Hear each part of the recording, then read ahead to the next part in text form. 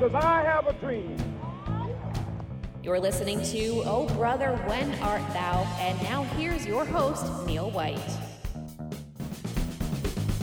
Welcome to Oh Brother, When Art Thou? I'm Neil White with David White. And David, big week this week. It's the World Cup Finals. Are you excited? I am so excited, Neil. Belgium, France, England, and Croatia were the final four, all European countries. So you know there's a lot of history between them, both on the pitch and elsewhere outside in the real world. Do you have a team you're cheering for, David? France and Croatia in the finals? I think I'm cheering for France. Well, you know I'm cheering for Croatia because I always love an underdog story. We've got a great World Cup quiz coming up at the end of this podcast, David, so stay tuned for that. But before, let's get to our main story, and I'll ask you, oh brother, when art thou? Neil, it's August 22nd, 1787, and James Wilkinson, an American militia general, is in New Orleans declaring allegiance to the King of Spain in the presence of the governor of Spanish Louisiana. All right, so an American general is declaring allegiance to the King of Spain. That doesn't sound right. It's generally not something that they want you to do, no? So what's going on in the world at this time? Bring me up to speed here on Louisiana and, you know, the King of Spain. How are they related? All right, so to start off, we're right very shortly after the end of the American Revolution. And the American Revolution, of course, was an uprising by citizens of the 13 colonies against the King of Britain, who ran those colonies until they ran them out of town. So that war's over, and the U.S. is an independent country. The U.S. is now an independent country, but not all of what we consider the modern U.S. is independent yet. It was only a very small portion of the eastern seaboard that made up the 13 colonies. One of the states, the modern states, that was not a state at that time was Louisiana, which before the revolution had belonged to the King of Spain, hadn't rebelled, and therefore, in 1787, is still a colony run by the Spanish. Okay, so Louisiana is a Spanish colony. Now, what is an American militia general doing there? Well, James Wilkinson is a politician as well as a general in the militia. He lives in Kentucky at this point in his life, and in theory, he's in Louisiana negotiating with the Spanish for a commercial treaty regarding shipping up and down the Mississippi River, which both Louisiana and Kentucky have access to. Of course, that doesn't require him to declare allegiance to anybody. So why does he end up declaring allegiance to the King of Spain? Well, he's a politician, and he has his own objectives in this mission to Louisiana, which have nothing to do with his official mission to negotiate a trade treaty. What would James Wilkinson like to accomplish? Well, James Wilkinson wants to get rich. Don't we all? That's going to be a very consistent motivation throughout his various careers. And he's involved with some very sketchy people in his efforts to make some quick cash. And at this point in time, he's working on some land deals in Kentucky that he's hoping will make him very, very wealthy. Who among us hasn't gotten involved with some sketchy people trying to get rich quick with land deals in Kentucky? It's a perfectly normal thing to do, Neil. But he's got a problem. The U.S. is in the process of creating a new constitution, the modern American Constitution. In 1787, they haven't written that yet. And he doesn't like it because it's not going to maximize the value of his land in Kentucky the way he was hoping they were going to do. So he's looking for a new partner, somebody else who's willing to find ways to maximize the value of that land, especially land right along the Mississippi River. And he's had an idea that if he made Kentucky become a part of Spain, a colony of Spain, instead of a state in America, then the Mississippi would be more important and his land would go way up in value. So the American Constitution, one of the most inspirational documents of freedom in the world, in history, isn't good enough for James Wilkinson because it's not going to make him rich. Exactly. And he's very unhappy with it, and he's already leading a political campaign in Kentucky trying to convince them to vote against it at the Constitutional Convention. But as it turns out, people like George Washington and Thomas Jefferson are more popular than James Wilkinson, so it looks like it's going to pass. And he's starting to consider some different options. So what's the feeling in Kentucky like? Do they want to end up being a colony of Spain? Well, no, they absolutely don't. That's a bizarre suggestion that Wilkinson has never made publicly and actually never will. On the other hand, they're a very independent people, and the idea that possibly they could make a go of it as an independent country rather than being part of the United States has made the rounds. It's not necessarily a popular idea. Definitely most of the population wants to belong to this new, exciting democratic experiment on the North American continent. But it might just be enough of a interest in minority opinion that an unscrupulous political dealmaker might be able to change how things are running in Kentucky with the support of this group. And that man is James Wilkinson? James Wilkinson hopes so. So what does he do to try and become part of the Spanish colony? Well, he heads out for a bold attempt to start his fake political movement to create an independent Kentucky, with plans that once it's been successful, he will then turn around and have his new independent Kentucky that he's running join with Spain. This is a pretty devious plan, David. It sounds like something out of a James Bond movie. It's rather crazy. Actually, Teddy Roosevelt, the future American president at this point, when he finds out what happens reading in history books just like we do, calls James Wilkinson the most despicable man in American history. Well, that's quite the name there. So, does Wilkinson make any progress on his plan? He does not. The problem that comes running is cold hard cash. If you want to run a political movement, you have to spend large amounts of money. Wilkinson wants to get rich, but he's not very rich at this point in time. He doesn't have enough money to run a political campaign the size that he wants to. And the Spanish, even though they're quite happy to take his oath of allegiance and run him as a secret agent in America, they're not interested in actually financing what they view as a completely crazy long-shot campaign. And without money, this little political campaign collapses, and Kentucky eventually does join up as a state in the United States of America, where she remains to this day. But that's not the end of James Wilkinson's story. So Wilkinson's not out of ideas on how to get rich. No, he's not. Actually, with the collapse of his real estate dreams, he decides that he's going to go back to his other job. I've already mentioned that he was a militia general already. He decides that if he's not going to get rich as a realtor, maybe he could get rich as a general in the U.S. Army. Were a lot of generals getting rich? Well, there's one tiny little problem with this plan. There isn't actually a U.S. Army in 1788-89. That would seem to be a problem.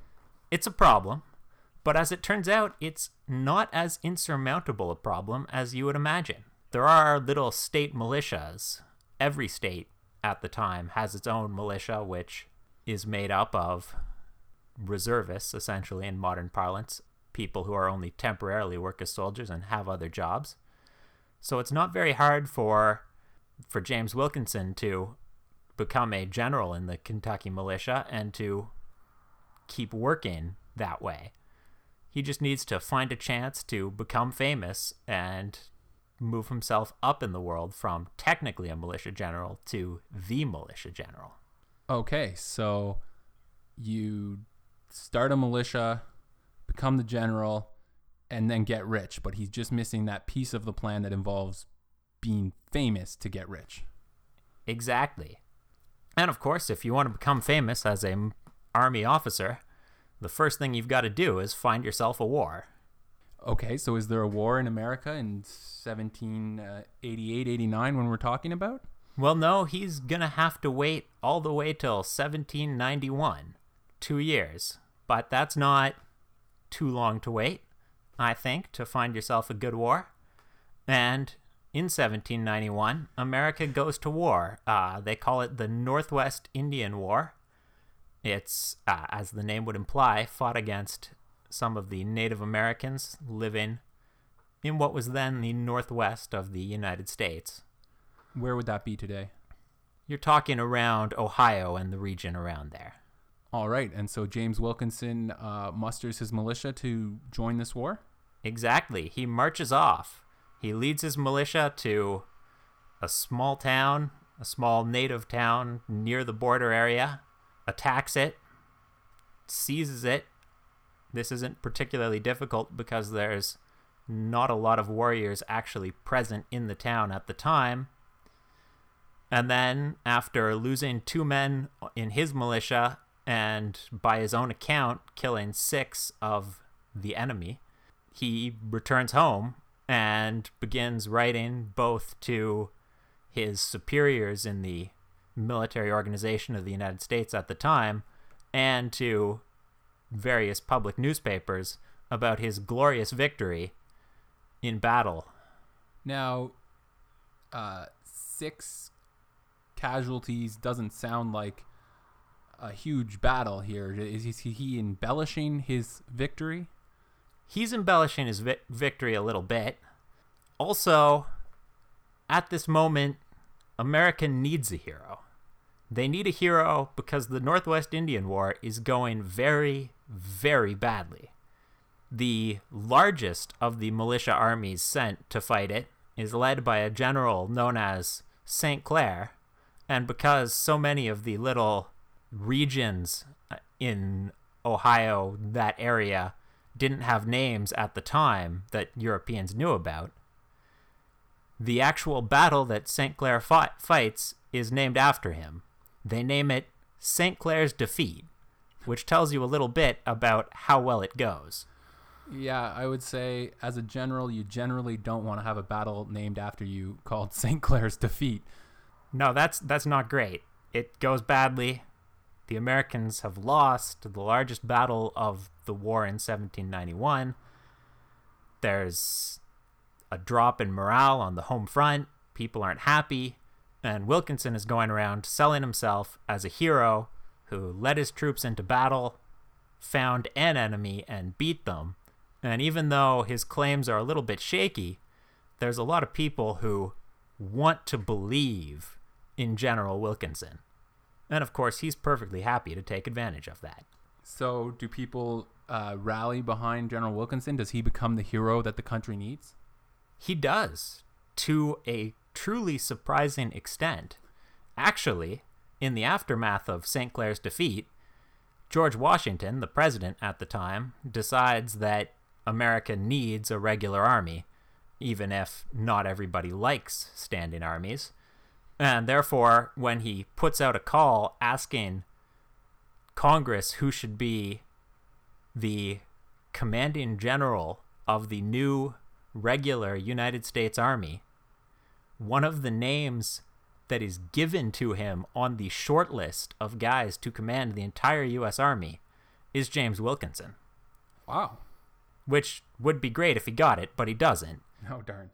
George Washington chooses to put into place a man named Anthony Wayne, who he'd fought with during the Revolutionary War and knew very well and knew was a very competent general, who becomes the first commanding general of the U.S. Army.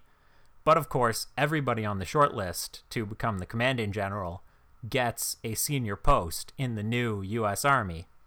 And amongst them, James Wilkinson joins the regular army at the rank of lieutenant colonel, with apparently a very bright future ahead of him. So his plan to get rich in the military seems to be going pretty well so far. It does.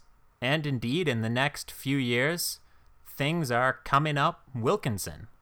He keeps on getting promoted. He's a part of the American Army, and he ends up being one of the 2 highest ranked officers in the entire U.S. Army in a very, very short period of time. Well, David, this sounds like a real American success story. And it gets even better. Then he gets involved in another, shall we say, shady land deal.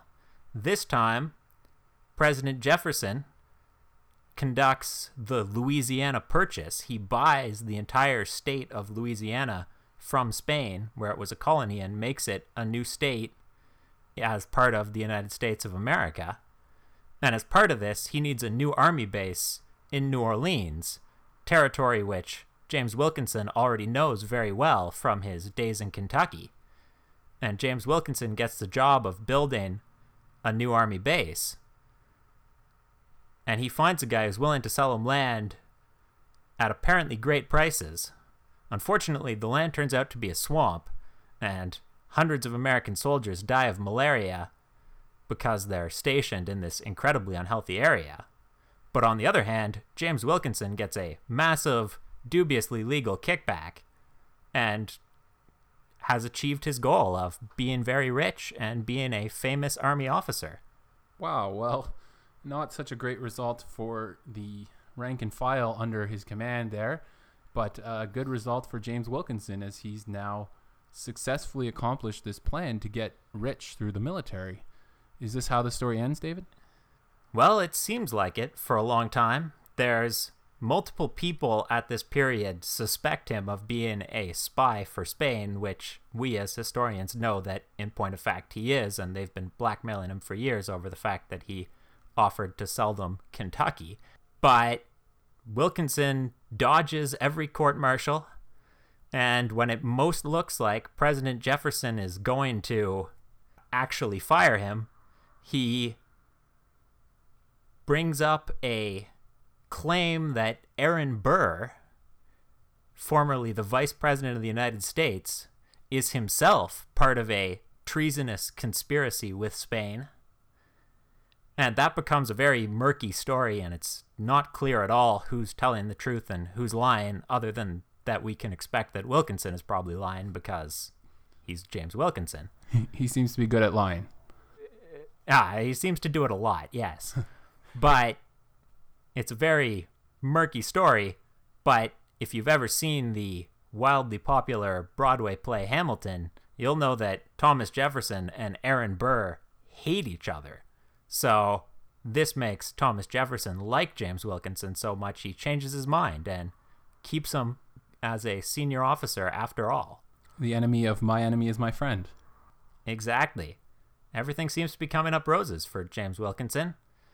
But then he runs across something that he can't just skate his way past. A little unfortunate complication known as the War of 1812. Okay, that would seem like a little bit more than a little complication. Well, the trouble for James Wilkinson is that when you're a senior army general, you're expected to actually command the army if it gets into any wars. And now that America's part of a war, he has to lead some troops somewhere, presumably. Okay, so he doesn't want to fight now? Well, it's not so much that he doesn't want to fight as that he's getting old, and he doesn't know actually very much about commanding a military unit because, quite frankly, his real military experience is practically nil. Virtually all his time has been spent in militias with very little training or tactical competence. And now he needs to head north. Well, not in 1812. In theory, another general, William Hull, is supposed to be in command in 1812. But after the initial American invasion fails, they ask James Wilkinson to head north, take command of the army, and seize Canada for America. And so, does he do that? He does not. This is another long, dramatic story. It could be a podcast on its own. But Wilkinson makes every military mistake in the book. He splits his forces, mostly because one of his subordinate commanders that he's not allowed to fire absolutely hates him because he suspects Wilkinson of being a Spanish agent, which he is, which is proven to be a recurring problem by this point in Wilkinson's life. And then Wilkinson, leading around 7,000 troops, takes them to a place called Chrysler's Farm along the St. Lawrence River. He's heading down the St. Lawrence River to Montreal, but he's caught up by a British force of around 1,000 guys, so outnumbered 7-1. And ordinarily, 7-1 is considered good odds militarily. Yeah, that sounds pretty good to me. But unfortunately, if you just stay on your boat in the middle of the St. Lawrence and refuse to command, well, multiple of your subordinate officers think that they're supposed to be your replacement, and they squabble amongst themselves while the British are attacking, it turns out that you actually can lose a battle, even with 7-1 odds. Oh no, so Wilkinson loses the battle at Chrysler's Farm. He loses the battle at Chrysler's Farm, and he has to return to America in disgrace, of course. Realizing that he needs a quick win in order to boost his popularity back home, he decides to lead another force into Quebec just briefly, just to seize some territory from Canada so that he can at least claim that he's won something. So he attacks a small mill, a little place called Lacolle Mills, and unfortunately, he manages to lose again against the force he picked specifically in hopes that it would be easy. And that second defeat is the end of his reputation as a military commander. Yeah, it would seem that losing two battles, and one where you had numbers on your side and another one that you specifically picked because you thought you could win it, would damage your reputation as a military leader. And the rest of Wilkinson's life, he'll resign from the military, spend his time trying to defend his reputation, and then, eventually, as we all do, his life comes to a mostly unremarked end.